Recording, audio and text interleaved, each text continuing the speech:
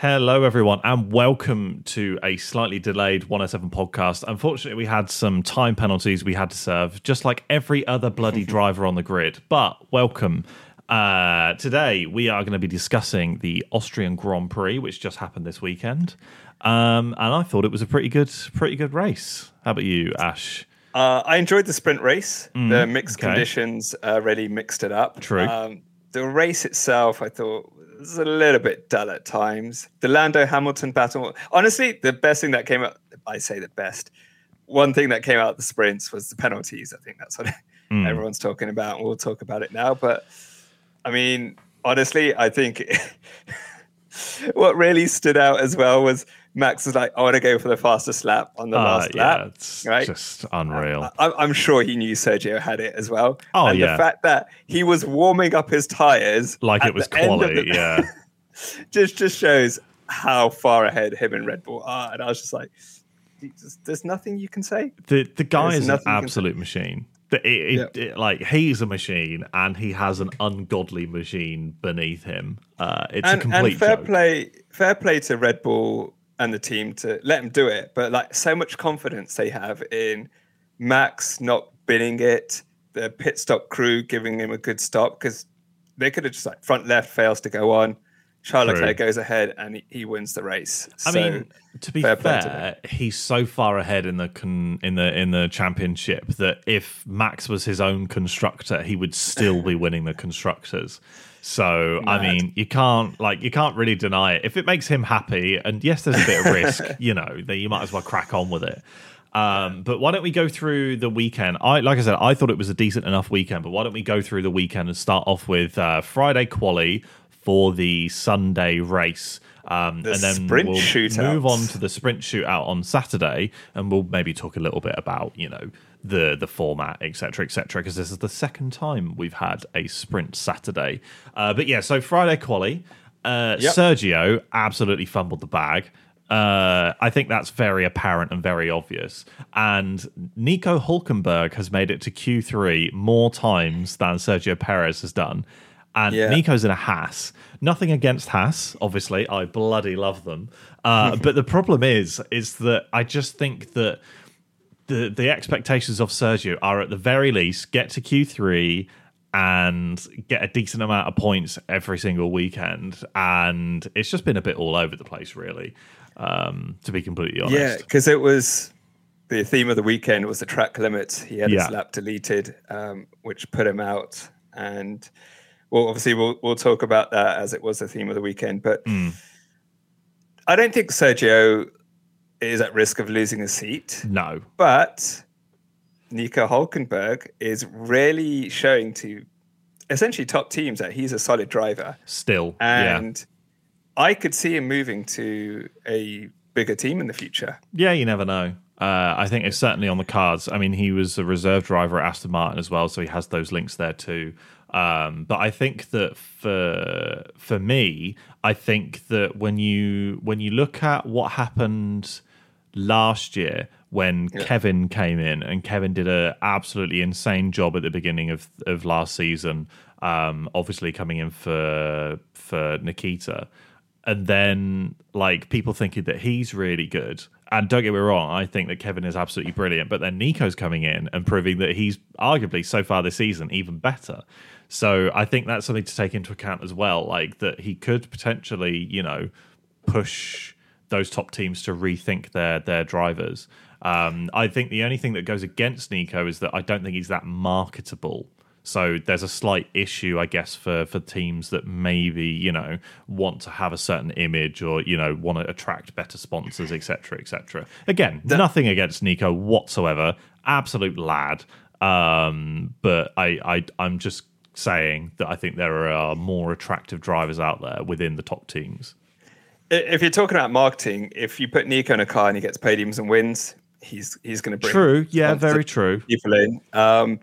I think what's a little bit also unfair to Nico and Kevin to an extent is qualifying. The Haas just seems to switch on its tires and does really well. Well, in the hands of Nico, doing really well. obviously in the race, that's a big negative, and they just fall back down and fall back down. And yeah, it's maybe they're not really showing their racecraft as well as they can due to the car just easing up its tires. It's very interesting because both the Haas and the Ferrari, both Ferrari-powered engines in the cars, and obviously I know that Haas buy a lot of their components from Ferrari as well, but both of those cars eat through their tires really, really quickly. So I'm not saying that it's linked necessarily to the PU, but maybe there's something in there. Maybe the way that it delivers torque through corner exits or engine braking maybe wears on the tires too much. Or I don't know. It could be aero. I am not entirely sure. But it's just something that I've noticed. Yeah. It's a similarity, and you can't deny that, really. No, so I think, and it'll be interesting to see, because if Haas do get on top of those tire issues, like they could become a solid midfield team. Yeah, exactly. But anyway, going back to Friday quali, Ferrari showed a decent amount of pace as well, didn't they? They did. 2 and 3. Charles Leclerc put in an amazing lap. Yeah. Would you say he's the best qualifier on the grid? Considering what he's doing in that car.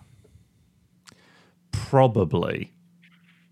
But then again, at the same time, he does crash half the time. I think. He's just so on the edge, isn't he? Like when he pulls it off, he pulls it off. That's the issue. You look at Baku. Yeah. But he's so on the edge. Look at Baku, look at Miami. Yeah. Like he either puts it like so close to being on pole, or probably would put it on pole if he was on it, in a slightly better car. But then the issue is that half the time he bins it. So it's pretty difficult to say that yes, he is the best qualifier, because I don't know. I mean, arguably Max is the best qualifier. Nico is very good at qualifying. Lando is very good in qualifying. So is George, and so is Lewis. So I wouldn't say yes 100% the best qualifier purely because he bins it maybe 30 to 40% of the time. So, which is a real shame. But I'm very glad that he didn't bin the Ferrari this week. They had a couple of new upgrades, which is awesome, and seemingly they're working pretty well. So I think next weekend should be good as well. But those upgrades, I guess, brought them that little bit closer to Red Bull. But obviously not close enough because Max Verstappen is an absolute animal. Lando P4 was also a pretty good result for McLaren. Obviously, they brought new upgrades to Austria, which I was very happy about, and they seem to work pretty well. And they've got more upgrades coming next weekend as well. And also Oscar will have all of those upgrades, I believe. There might be one or two differences. But I believe that Oscar Piastri will also have most of, if not all of those upgrades too. So we could see the McLarens pushing up a little bit next weekend, or this weekend, I guess, because it is race week for the British Grand Prix.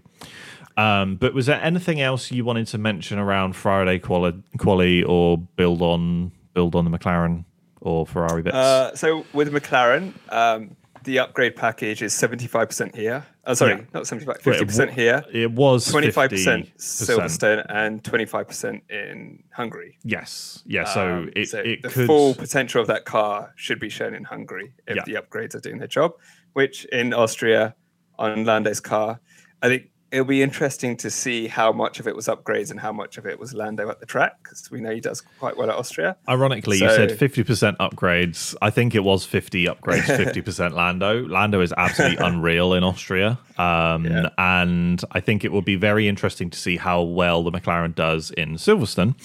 With the 75% upgrades for what they want, but also purely because, and again, we're bleeding into next week's or next podcast. But I think that because Silverstone is quite similar to Barcelona in terms of track conditions and bits and pieces, that I actually think that the Mercedes and the Aston Martin cars will be higher up the grid, and I think that will push the McLarens further down back to sort of where you'd expect them to be right now. The Aston Martins will be higher up, because they didn't really have the best Spain race, did they? I think they'll be higher up for sure, higher up than they. Like, I guess Lance was end of the race without penalties. God, we keep bringing up the penalties. Anyway, that's enough for the quali. Wait, one thing I want to point out in the quali. Oh God, yeah. No, just some respect to Alex Albon. but getting it into Q3. Yeah, but the problem is that if we bring up Alex Albon, we'd have to record for hours. You will record for hours. Do you know he's going to be in London on Wednesday, I think, doing like a fan event? Yeah, there's like so a I was fan walking thing, through Piccadilly Circus and it was rammed already. So I don't know if Williams, because they've got a pop up there with old cars and stuff. So I don't know if they've already started doing some stuff, but the amount of people going in and out and that was like on a Monday afternoon. Yeah, so I think it's also partly because Williams are celebrating their 900th Grand Prix. Is it 900? No, it's like is it 900th? No GP idea. weekend or 700th or something like that. It's like a special Grand Prix. Williams F1. Well, I'll find out anyway. But yeah, so Williams have got a little bloody Windows virus shit. But yes, 800 Grand Prix. But technically, because we had the Imola race cancelled, it's actually only their 799th Grand Prix, and their 800th will be in Hungary. But I think they're just sort of going, we'll celebrate it anyway. It's a home British race. Team, British team. British Grand Prix. I think they're gonna slyly sweep it under the rug. But I love it. I love it. Counting, right? But we could potentially even see something special on the Williams, like a special sticker or whatever it is. So yeah, which is really cool. But yes, they did pretty well in Austria, which is pretty well. Alex Albon did pretty well in Austria. Not so much for our favourite American. Oh, we're actually recording this on the 4th of July, so happy Freedom Day to my main man Logan Sargent. Let's jump into the sprint race. Sprint Saturday. Sprint Saturday. Standard top two. Yeah, standard top. Well, no, we can't say standard top two. Sergio isn't there. Standard pole position, but Sergio's up there. Kind of shows what he could have done in proper qualifying. Yeah, and Lando on the Lando P3 third spot. So well done to him. Yeah, I think Nico in P4.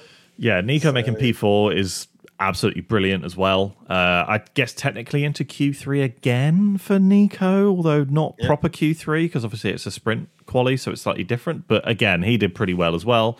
But one thing that did surprise me was the poor Mercedes performance. You had, Lewis didn't even make Q2 technically, or the second round, which is mad. So, but I will defend Mercedes right now.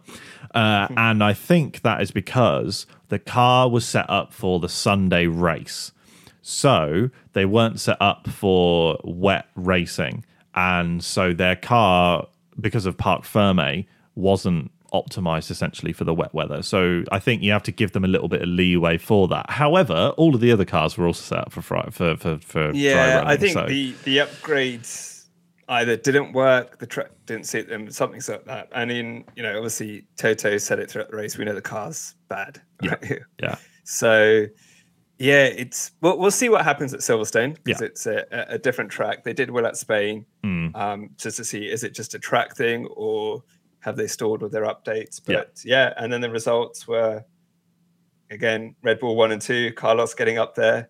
Did you see the little plaque that they gave them? I really liked that. I thought that was really cool. I thought that was very cheap. What? Right? Yes. No, I kind of liked it. I mean, it's better than the medals. I'd rather the medals, but I'd rather a medal. I think the plaque's quite nice. The plaque is something you can get off F1 Authentics with a bit of bodywork in.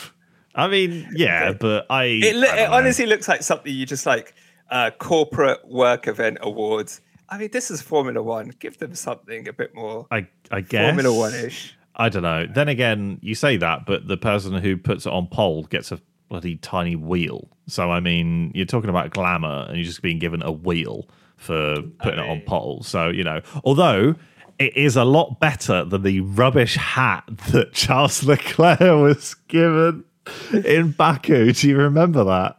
No, I don't. He just got given like this Pirelli hat with a load of paint splatters on it. He was just like, "Oh, great, cheers!" Was like, that for putting it on pole? Yeah, for putting it on pole in Baku for the sprint race. It was. Why just don't like... they just keep the wheel which they signed? That's pretty cool. Yeah, I think they should just keep the wheel. I think most of them do. I think Lance Stroll kept his from his pole in Turkey a couple of years ago. I believe the tyre is the drivers to keep, but I think you're thinking of obviously when Lewis was putting it on pole and he was just like, I don't need any more of these wheels. I've already got 900 of them, so you can have it. Well, no, yeah, didn't he say like, so what happens with it? And the guy's like, we give it to you. He's like, do you? Yeah, exactly, yeah. Unless it's the thing with the team where the team keeps everything, right? And they give him a replica. Yeah, so for those of you who don't know, if you win a Grand Prix, let's say you finish first and you have a trophy, that technically belongs to the team 9 times out of 10. However, you can have it written into your contract that either you keep it or you get given a replica, and teams can buy replicas, or you yourself, the driver, can buy the replicas as well. But that's also why now drivers are given medals, because the medals is 100% theirs. It does not belong to the team. But some of these replicas can cost like 50,000 euros. Like it's a lot of money. But then again, when you've won a Formula One race, I reckon you've probably got 50,000 euros. And if you're on like knocking 40, around. 50 million a year. Yeah. Because didn't Lewis have into his contract, I don't know if there were other ones, but he wanted the British GP one. And to make sure that he got the one that he lifted on the podium, he scratched it just to make sure it's like, this is the authentic real one. Did not know that. And was not swapped to the replica, yeah. So I don't know if it was the first race he won or whatever, but yeah, the trophy he was given, he scratched it just to make sure it's like, they're not going to swap it with a replica. Nice. He probably scratched it with one of the 800 earrings he has. Anyway, so sprint race itself. Let's talk about Red Bull. Okay. First couple of corners were insane. Like being pushed onto the grass and like the lack of traction. Like it was absolutely mad. I am very surprised that they didn't come together. Like I'm actually quite surprised, because I feel like because it was Max that got pushed onto the grass. I feel like if Max didn't have utterly unreal wet weather driving abilities, and if it was the other way around, so you'd had Max push Sergio onto the grass, Sergio would have span out. I'm pretty sure of it. I think it was absolutely ridiculous. Like that grass was very wet. And obviously you get zero traction on grass pretty much in those Formula One cars in those conditions.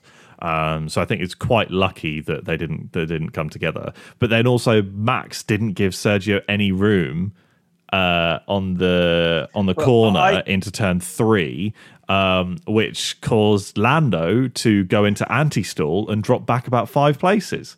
So I think that Sergio knew Max was there and he wanted to be like, get his elbows out. Yeah, exactly. Yeah, because it's his only chance. Because if he lets Max go, he'll never see him again. He didn't want to cause, and then he's like, oh shit, he's on the grass. Okay, let's give him some space. And because he did that, I'm 100% sure Max was like, I'm sending it into turn 3. Whatever happens, right? Yeah, pretty sure. But apparently Sergio didn't know that Max was there. He knew he was there. Apparently. I'm only saying apparently. More than likely. They talked it out after the race. He knows he was there. He knows he's there. Max will have seen through that. But I feel like the not giving him any room into turn 3, like Max not giving Checo any room into turn 3, is just straight out of the Max Verstappen playbook. Like there's no like, oh, it was an accident. No, Max knew exactly what he was doing. He was doing it because Sergio pushed him off. But I feel like Max would have done it anyway. Even if Sergio hadn't pushed him off, I reckon Max would have just gone, no, it's my corner, I'm going through. I think Max would like, I'll get him in time. But either way, I think each driver I think it was 50-50 the battle. So I don't think that like, Max should be penalised for dangerous driving or whatever and blah, blah, blah, blah, blah, or Sergio should be penalised or anything like that. It was also wet weather racing. So I think that there's always a bit of leeway given for sure. But it was certainly a very interesting first few corners, and not really that much contact for the first few corners either, so which was pretty lucky, especially in the wet. Yuki had some contact.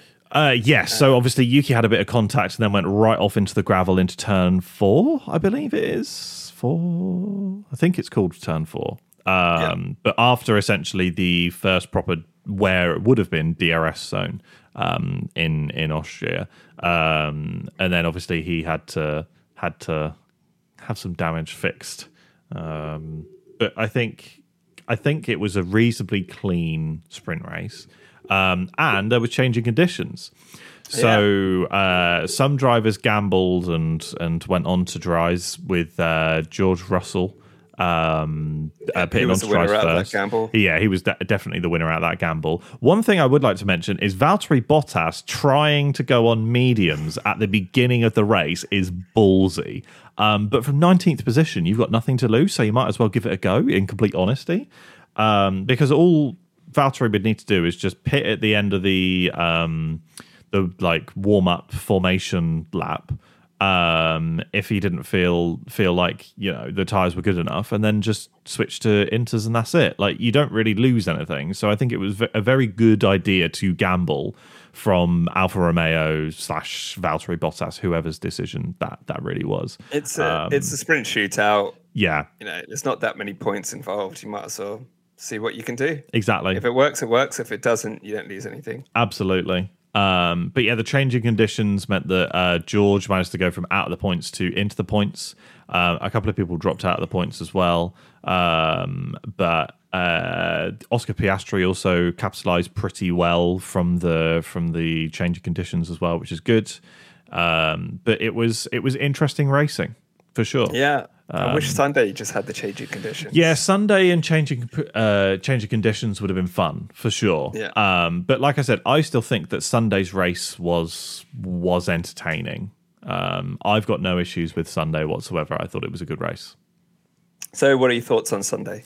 So Verstappen disappeared into the wind as per usual. It is what it is. The one thing that I didn't like, by the way, is that Max pitted, which let Leclerc go into P1 temporarily, which means that Max lost his streak of 249 laps led, which I think was like third or fourth most amount of laps led consistently.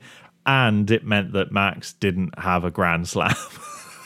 So that I was like, Max, what you're playing at type thing.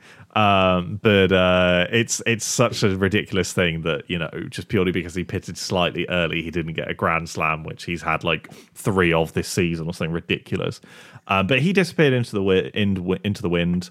And then the battle behind Verstappen for the other 2 podium spots was pretty good. I think that Sainz was very clearly the faster car, but Ferrari not switching Sainz and Charles, I think was the wrong decision personally.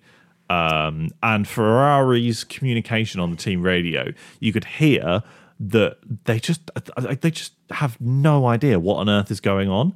And then strategist Carlos came out and just essentially just did everything himself, which is a complete joke. It's very, very frustrating that Ferrari seemingly think that they can win races on heritage alone. They need to improve their teamwork if they're going to go back to the top of the grid. Yeah, I mean, I think the DRS may have helped Carlos a little bit, just to keep up with Charles. And I think it's right they didn't swap him. There was no way that Charles was going to go after Max. Carlos was going to go after Max. And I was like, look, if you've got the DRS, overtake him on track. True, but I think Carlos was told to stay behind. It was team orders, and I think that if that wasn't the case, I think Carlos would have overtaken Charles and gotten away with it. And like literally, like Charles, I don't think would have gotten P2. You reckon? Nah. Yeah, that's like at that time anyway. We all know that Sergio ended up P2 after penalties and blah blah blah. But we'll get on to that.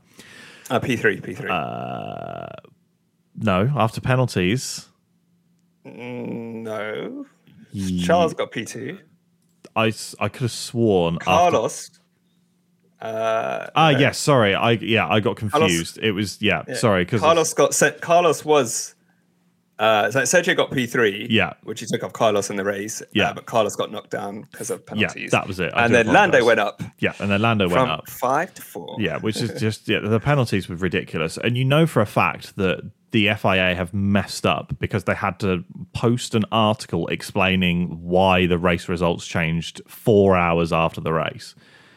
That's when you know that you've messed up. Also, would they have done it if Aston Martin didn't? I don't think they would have done it had Aston Martin not said anything. I genuinely don't think they would have done. But we'll come back onto penalties in a minute because we still have some during the race bits and pieces to run through as well. We might as well just name this a Lando Norris podcast. No, I don't know. I don't. The next point I have is about Nico, so piss off. So I wanted to say that it was, speaking of penalties and lap times being deleted, Nico Hulkenberg got a track limits warning for retiring the car. What? Yeah, did you not know that? So Nico Hulkenberg, how can you get a track limit warning? Exactly. Technically, all four wheels of the car were off the track. However, he got a track limit warning for retiring his car.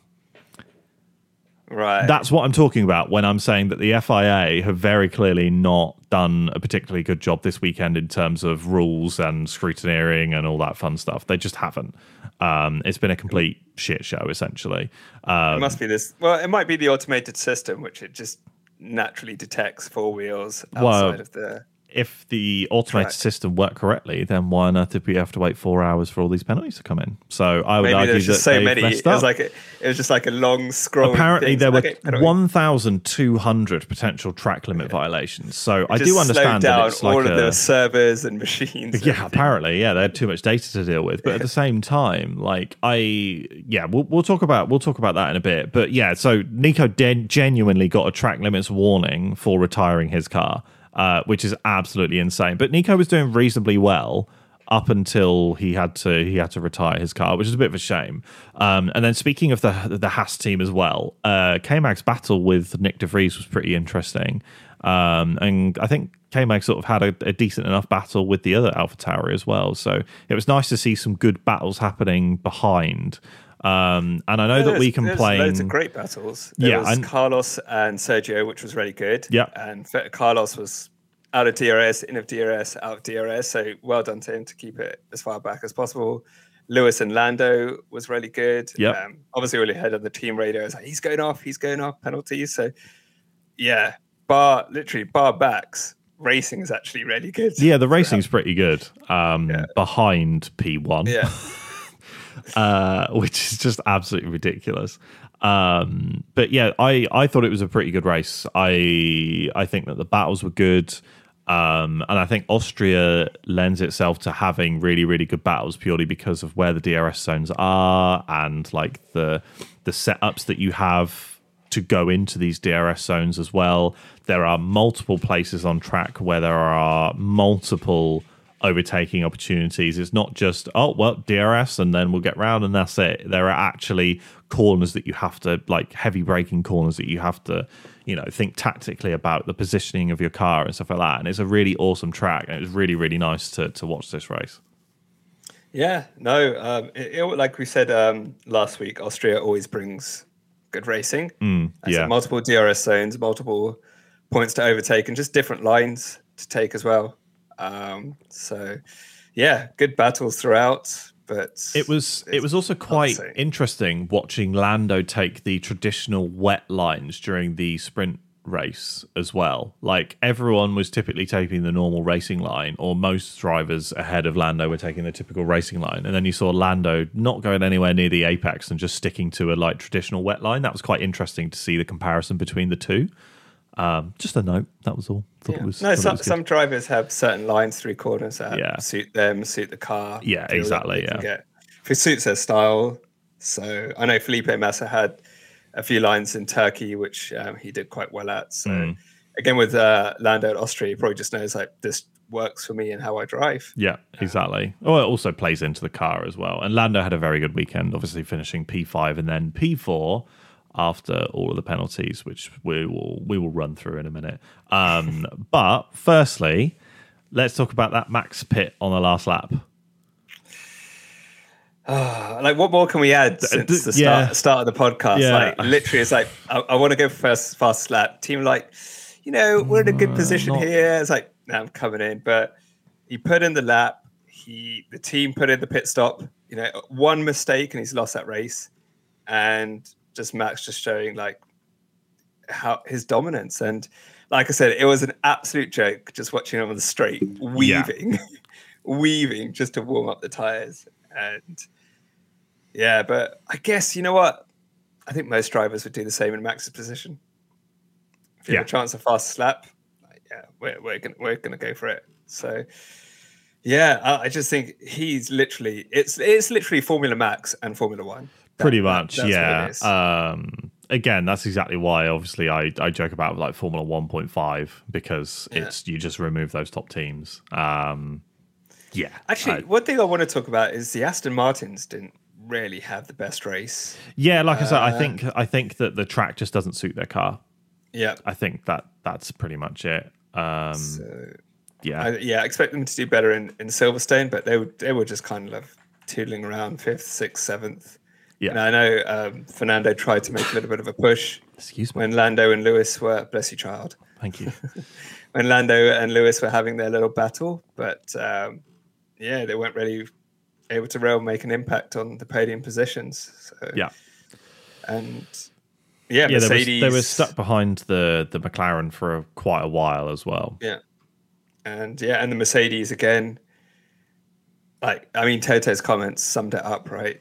It looked like they'd taken a step, but in Austria, it just feels like they've gone backwards. So again, like it could be the track. We'll see what happens at Silverstone. I think it's partly the track, partly the fact that, especially during the sprint race, they weren't set up for wet weather racing. But Silverstone should be interesting. I can definitely see a Mercedes on the podium.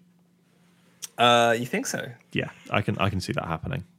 I don't think so. I think it could happen. We'll do our predictions in a bit. But anything else you want to talk about the race before we move on to... No, let's jump straight into penalties. I think we should jump straight in. Okay. It's a complete... It shouldn't happen. I think... Do you remember when...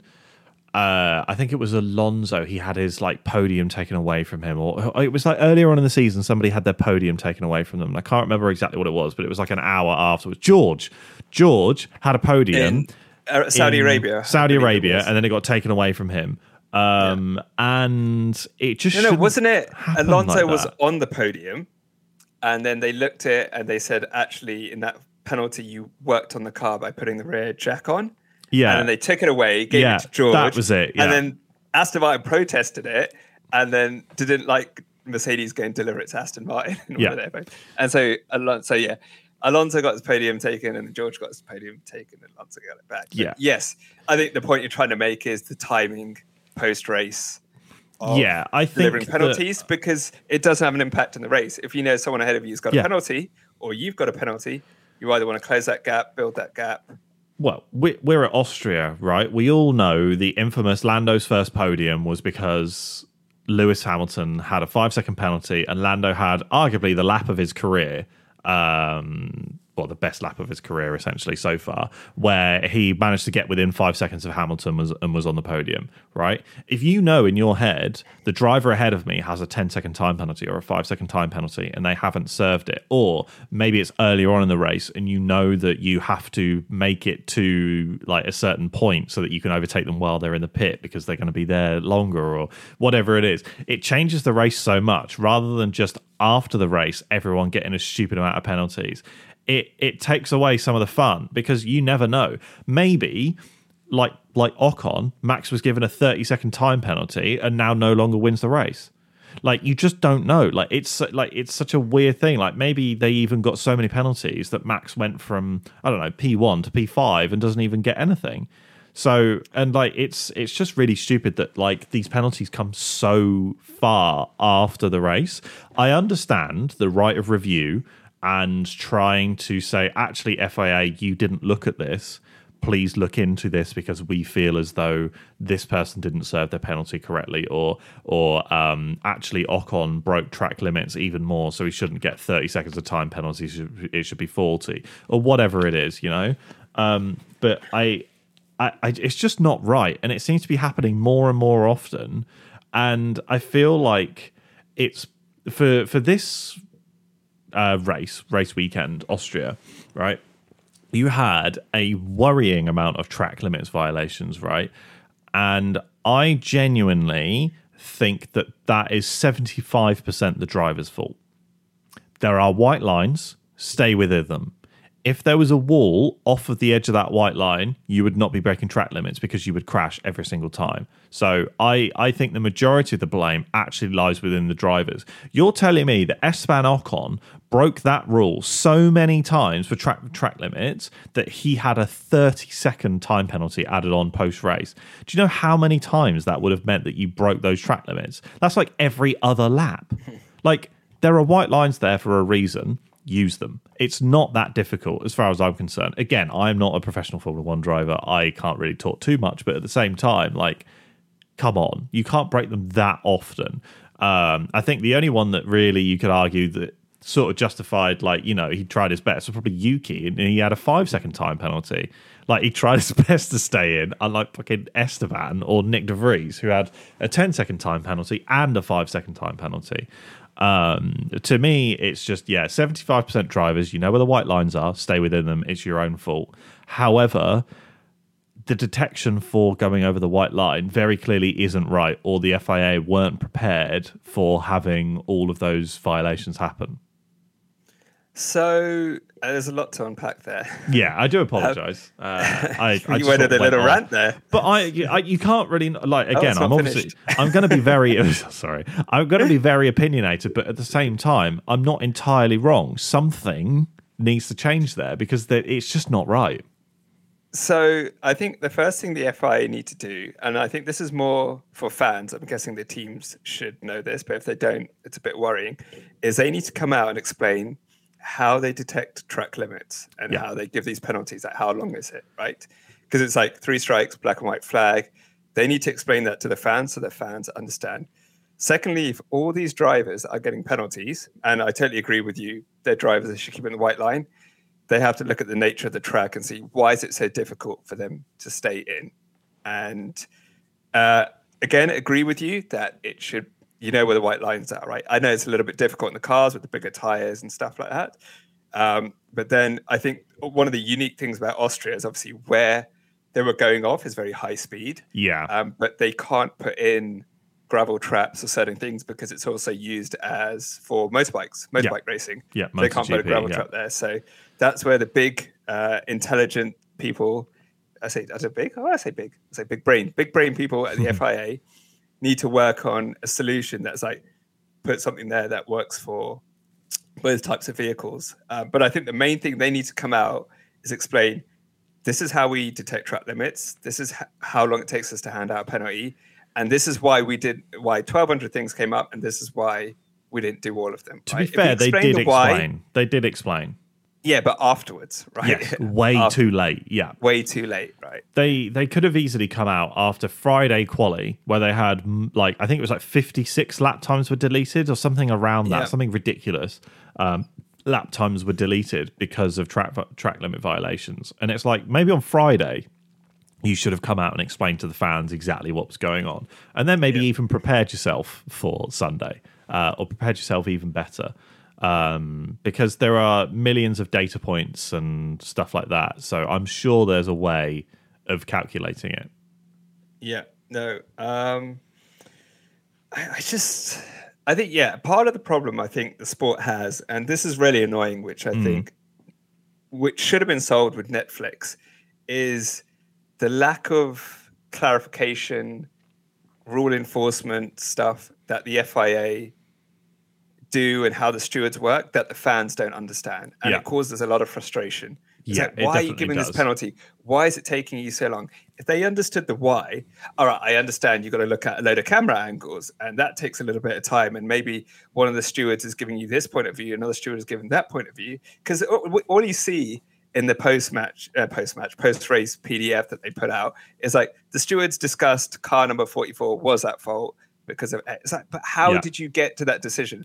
Yeah. And then when fans start to kind of understand that, then they're like, oh, it's taken so long because of this or because of that. Or they've said that we understand it's taken so long, which they did come out and say afterwards, we're going to work on it by seeing what we can do with the track and see what we can do with our system. They just don't have that clarity, which we see in other sports, right? If you look at football, why did the referee make that decision? Why did he overturn this? Why did he not look at VAR? Yeah. And it just causes fans frustration. Yeah. And they would be so much more empathetic with stewards, with the FIA, with every sporting referee who said, this is why we did it. This is what we saw. Yeah. I can kind of understand it. I might disagree, but I can kind of understand it. Yeah, there's more reasoning given.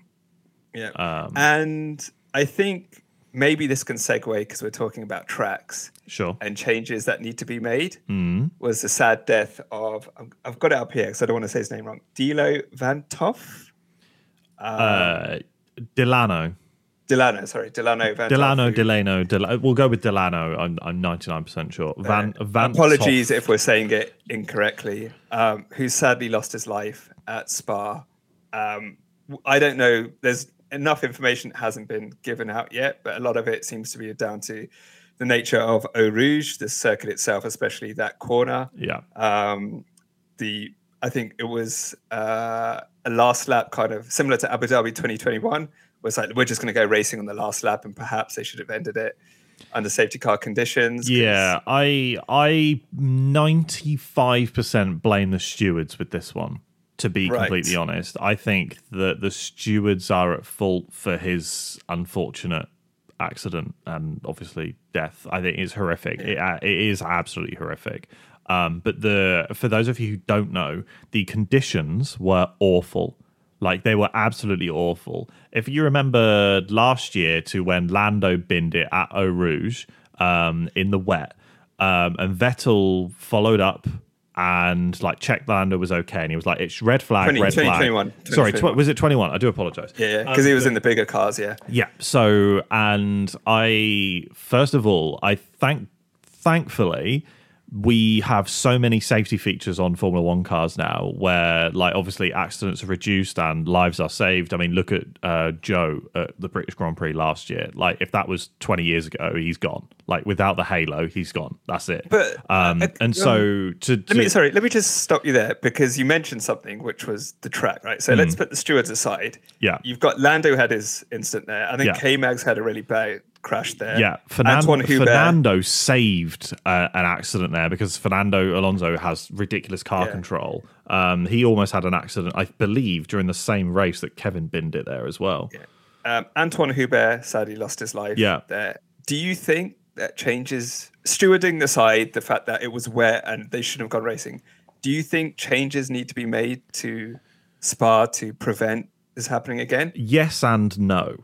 So bear with me on this one, because I fully understand that I am talking about a very sensitive topic where lives have been lost, and I am in no way an expert. So please do bear that in mind. But for me, I think that typically these accidents happen more in the wet rather than the dry. So and this is why I said that the stewards, I believe, are mostly at fault, because the conditions, you shouldn't have been racing in those conditions. That's it. Like, end of. You should not have been racing in those conditions. However, had the safety features at the track been slightly altered or whatever it is, then obviously you probably wouldn't have had such a serious accident or whatever. I think that the runoffs potentially need to change, because I think that the runoff just before you go down that massive straight is not that big. It really isn't that big. And I think that it's just, there's a wall of tyres and then there's the catch fence, essentially. And I almost feel like the tyres should be twice as high, almost, for a start. I'm not saying that, drivers are literally flying over the fence type thing. But I think that the tyres should be twice as high. But also, there's no reason as to why they couldn't push that tyre barrier 10-15 meters further into the forest and have a much smoother transition from the corner to the straight, almost having almost like a big runoff area like you have in turn 1 in Russia, like that bigger area, or even turn 1 in Austria. There's that massive area that there's a runoff into. I don't think gravel would help there, to be completely honest. And please, for the love of God, do not put sausage curbs there, because sausage curbs, I would argue, are more dangerous than they are helpful. So I think that there's definitely stuff that they could do to make that track safer, or that corner specifically, because let's be honest, the rest of the track at the moment isn't that dangerous. It's that one corner which is essentially a widowmaker at this point, which is horrible. What do you think? Because I mean, I think it was 99%, 95% at fault of the stewards for me on this one. Honestly, I don't know, because it's a sensitive subject. They've not released a lot of information. I don't want to make unfortunately, assumptions. There was a clip that made it around. I've not the seen the crash, clip. I don't and like I specifically avoided it because I don't want to see that. I don't like to see things like that. I think it goes back to what we were saying before: is the stewards need to explain why. Yeah. Right. So at the moment, you're putting the fault on the stewards, but you don't know why. You're only looking at it from an external perspective. I'm not saying the stewards are right and wrong. Yeah. This is why we decided to go racing. Yeah. This is what we saw. We felt it was safe because of X, Y, and Z. It's like, okay. Now, I mean, it's sad that it took maybe it's taken a loss of life for them to say, actually, we shouldn't have done that, and we're not going to do that, and these are our new procedures. So I'd like the stewards, I'd like there to be a report to come out and say why we made every decision, and the stewards need to, or whoever it was, race director, need to explain that. But I think also what you say, that corner does need to be redesigned. I know there's a romanticism about Spa and Eau Rouge and the Camel Straight, and it's a great track. It's my favorite circuit of the entire season. But I would absolutely agree with you in, like, we need to make changes to that corner, whether to slow it down, whether to give more space, like I said, push it back. Yeah. Even if it changes the track, because one incident is one too many. Yeah. Well, one death is one too many. But we've had two in the past 5 years. Yeah, and you look at what happened to Lando, you look at what happened to K-Mag and the other, really close calls. I think Sergio, again, he saved it up there, and Fernando as well. It's just, if you don't do anything, it's going to happen again. And with Antoine, they didn't do anything really. No. And it's happened again. Yeah. And if you think about it, no, I'm not saying was it Formula Alpine he was racing in? Yeah. For the regional. Just because they're slower doesn't make them no less dangerous than Formula One cars. Imagine if it's a Formula One car. I actually, in complete honesty, because of the safety features that are part of Formula One, I would rather crash in a Formula One car there than a Formula 2 or Formula 3, because those cars are so much bigger and so much safer. Now that leads into, do we not think that the safety features that are coming from Formula One and Formula One need to make their way into these regional Formula cars and stuff like that? Because I think they do. Because obviously they all adopted the Halo. Maybe they need to do more. Maybe these cars need to be bigger or whatever it is. But again, that doesn't really equate to the corner itself, because I think clearly the corner is the issue, because you've still got Formula One cars crashing there. And let's say that Lando had gone off during the race and Vettel had followed him in and driven into him, then we would still be talking about that incident rather than, and it was during racing incidents. And I have read up like exactly what happened with Delano, and it was just he span off and another car crashed into him, unfortunately. Just to confirm what it was, because I wasn't entirely sure, because I had been like avoiding some of the details because you just don't want to know. It's horrific, especially after Antoine. And I know the clip gets memed quite a lot, but in the W series you saw the cars go off there. Oh yeah, like 5 cars go off. Yeah. But that was on the opposite side. Yeah, so as you're coming up the hill, so it goes left and then swings right at the top of the hill, and then goes left again just before you go towards the straight. So the W series was at that first left; they went straight off there. He's gone left and then gone right and then lost it, apparently, by the looks of things, and then another car has driven into him. So it's a slightly different incident, but I still believe that looking at that corner, you can make those runoff areas a lot easier to deal with. Yeah. And I think this is now the time for the FIA race organizers to take action. Yeah. If they do nothing, I think that's quite pathetic, really. I think that, in all honesty, if you are the FIA and you're looking at this incident right now and the fact that there was another incident a few years ago, we're looking now into Great Britain, and then we have Hungary, and then we have Belgium. if the FIA turn around and said within the next week we are not racing at Belgium until these safety issues are addressed, I'd fully support that. I would support that. Like, honestly, if they said, right, what we're going to do is we're going to do a double header at, because obviously we're in Hungary the week before. They speak to the Hungarian organisers and they go, we're going to do a double race at Hungary, or they just cancel it, or they cancel the race, or maybe I don't know, maybe they can find Turkey on a really short whim. But if they cancelled or replaced the race, I would fully support that, because I just don't think that. I don't think that in this day and age, when we have so much data, we have so many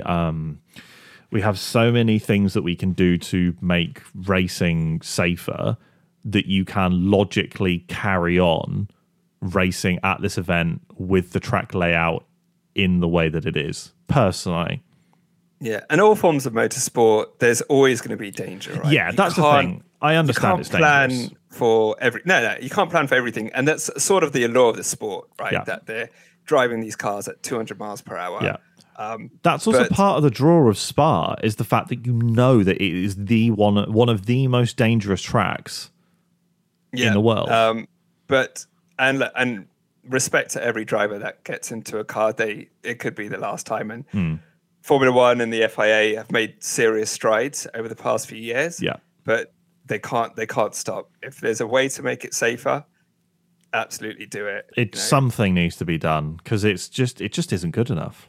Yeah, and it's multiple times. If it was once, maybe you could say it was a host of things and we're going to make changes, but it's not. It's twice, and that's twice too many. What if they were to, in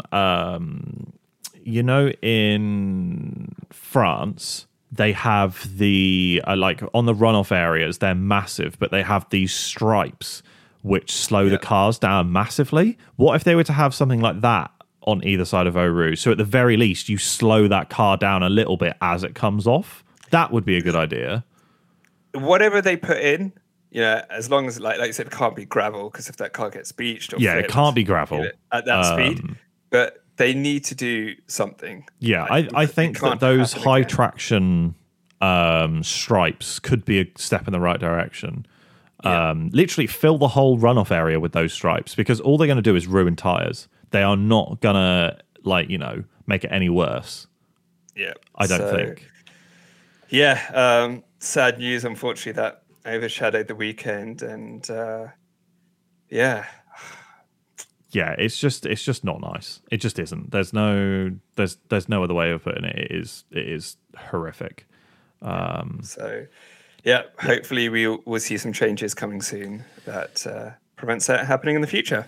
Yeah, let's hope so. I'm just looking at it on a satellite image, and you can very clearly see that there's so much room for them to have a bigger runoff area. Like, there is so much room that it just doesn't make any sense. Even if you just push the tire barrier back like 5 meters, that could make all the difference. And you can there's a big strip of tarmac there. Just put those slow down lines on it. Yeah. Like just to slow down the cars. I think even if you just to do that, like it would help massively. But again, I am in no way an expert. You are in no way an expert. But like there is a reason why we don't race at the Nürburgring. Is because it is too dangerous. Could Spa be one of those tracks where we just say it's too dangerous? Could be. Like, look, I'd be sad to lose Spa, but I would lose it if it meant we didn't lose any lives. Yeah. Absolutely, but it will be interesting to see what they do. But again, thoughts are with the Van 't Hoff's family. Again, I'm probably not pronouncing that correctly, and I do apologise. It's horrific. But we cannot end this podcast episode on such a downer note, because that's not nice whatsoever. But we won't talk about British Grand Prix. That will come in the next episode. But we can talk about some of the upgrades that came to the cars this weekend, both with Ferrari and McLaren receiving some upgrades, and Mercedes receiving a couple as well. So in terms of those upgrades, you can very clearly see that the McLaren ones are working pretty well, or at the very least comparatively. They're working pretty well compared from Piastri to Lando. We'll get a more accurate picture when Piastri gets the upgrade in Silverstone to see how well they're working, and hopefully he'll be up there with Lando. Yeah. Is he getting... So are they both getting the 75%? I believe they're both getting the 75%. It's not going to be like he'll get 50, like Oscar will get 50, like he'll get the Austria upgrades and Lando will have Austria plus Silverstone. I'm not exactly sure. Are they both going to be on equal footing? I'm hoping they're both on equal footing. Equal footing, but they've got to, just so they can compare data. I actually think that the thing that makes sense would actually be to tweak the 50% upgrades that were on Lando's car, tweak those based on data from Austria, and put those on Piastri's car to see whether or not there are any gains that they can make out of that. Then you also upgrade Lando's car with the 75% package to see whether or not that affects the rest of the 50% upgrade package as well, so that you have lots and lots of data to compare. Like, let's say, for example, they upgrade the front wing on Lando's car, but don't upgrade it on Piastri's. They maybe find out that the old wing actually affects the rear diffuser more than the floor, compared to Lando's upgraded front wing, which affects the floor more and doesn't affect the rear diffuser, or whatever it is. I don't know, but maybe they actually keep them different purely so that they have different data points. I don't know. I can try and find out and see what the plan is. So they've got it, and obviously Ferrari, their upgrades seem to be doing well and bringing some more balance and performance to the car. Hopefully they'll continue to build on that. And I guess the question now is, because who do you think will win the first non-Red Bull race? I don't know. A lot of people are saying Aston, and I think Aston may have a chance at Singapore. But with Mercedes' upgrades, seeing how they do at Silverstone, Ferrari's coming up. We'll put McLaren in there. I can see Ferrari doing it. I think Ferrari would do it. But I've said this multiple times. I think that the first non-Red Bull win will be in Hungary. I think it will be somebody who hasn't won before. Oh, okay. So you're going for another Esteban Ocon I'm situation. saying like another Esteban Ocon situation.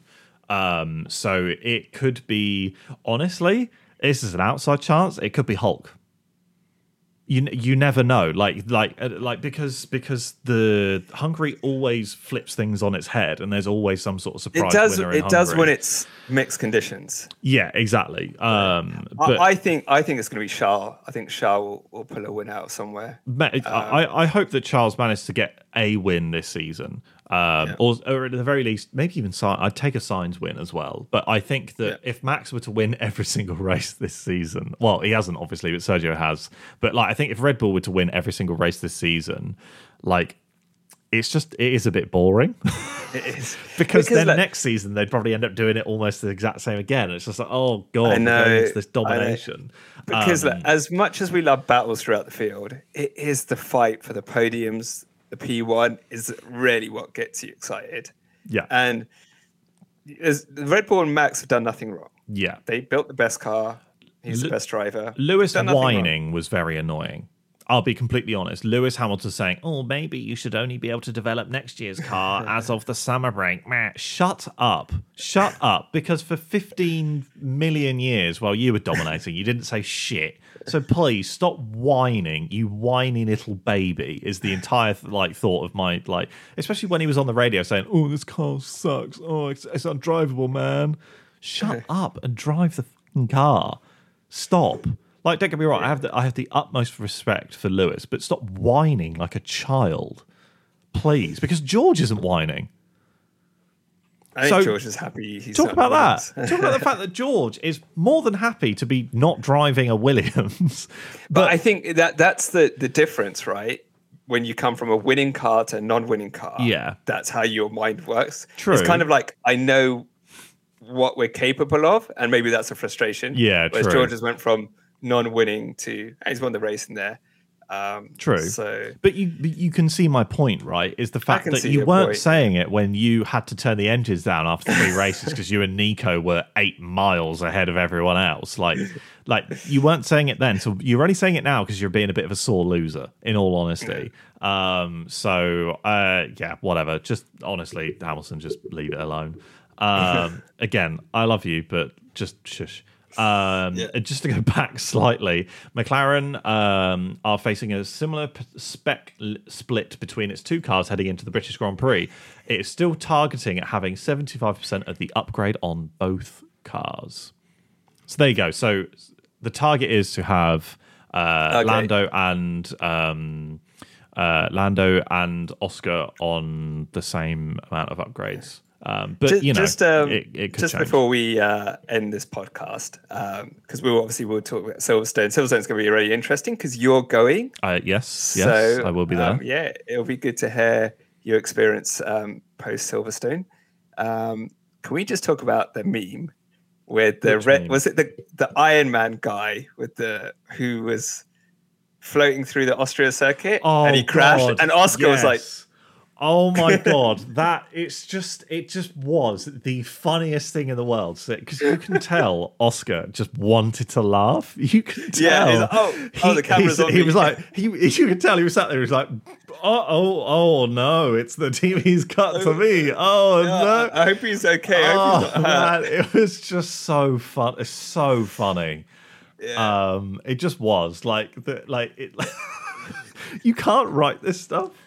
That director's like, okay, now cut to Oscar. Yeah. I guess part of it was like, we need to cut away from something. And then I think it was just pure chance that they cut to a different camera of Oscar sat there watching the TV, and then he can see himself on the TV. It's so good. It is so good. That image, that little video, that's a meme now. You can have anything, any little clip, Formula One or non-Formula One related, and then just cut to Oscar. Yeah, just cut to Oscar going, oh no. It's like the Monaco Lance Stroll meme now. Yeah. It's absolutely unreal. And speaking of memes as well, we had a pretty good run on the Instagram and TikTok channels. So more will be coming. If for some reason you are one of the new listeners or you decided to pick up the podcast, welcome. And also congrats for making it an hour and 1 minute and 38 seconds into a podcast talking about this race. So welcome. Trust me, we've got a lot more shit posting coming your way and a lot more completely ridiculous opinions and bits and pieces to come. Actually, do we want to talk about certain team's new livery, or should we save that for the preview? We're saving that for next week, mate. Okay. We are saving that for next week. Well, I guess next episode. Because it was released now. No. Next episode. It is coming next episode. So thank you very much for listening, because we've been running for an hour and 2 minutes now. Thank you very much for listening. We will be back later on in the week, Friday, where we will release the episode talking all about the Silverstone Grand Prix. Like I said, I'll be there. I'll be covering some bits and pieces.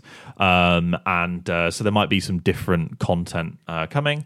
And also that means that next week's episodes may be a little bit delayed, depending on my travel around the UK / Denmark, where I'm based. So yeah, do bear with us. But if you haven't already, please do like and subscribe to the podcast if you're watching it on YouTube, listening on Spotify, or streaming it on Apple Podcasts or your other preferred platform. Be sure to follow us, because we've had a little bit of an influx. So join the club. Why not? And be sure to leave us a rating. Stay within the track limits. Stay within the bloody track limits, Ocon. Esty the worsty. Honestly, learn to drive a car. Shut up. Right, see you later. So mean. Honestly, learn to drive a car. Like, take his license away. Super license points on him.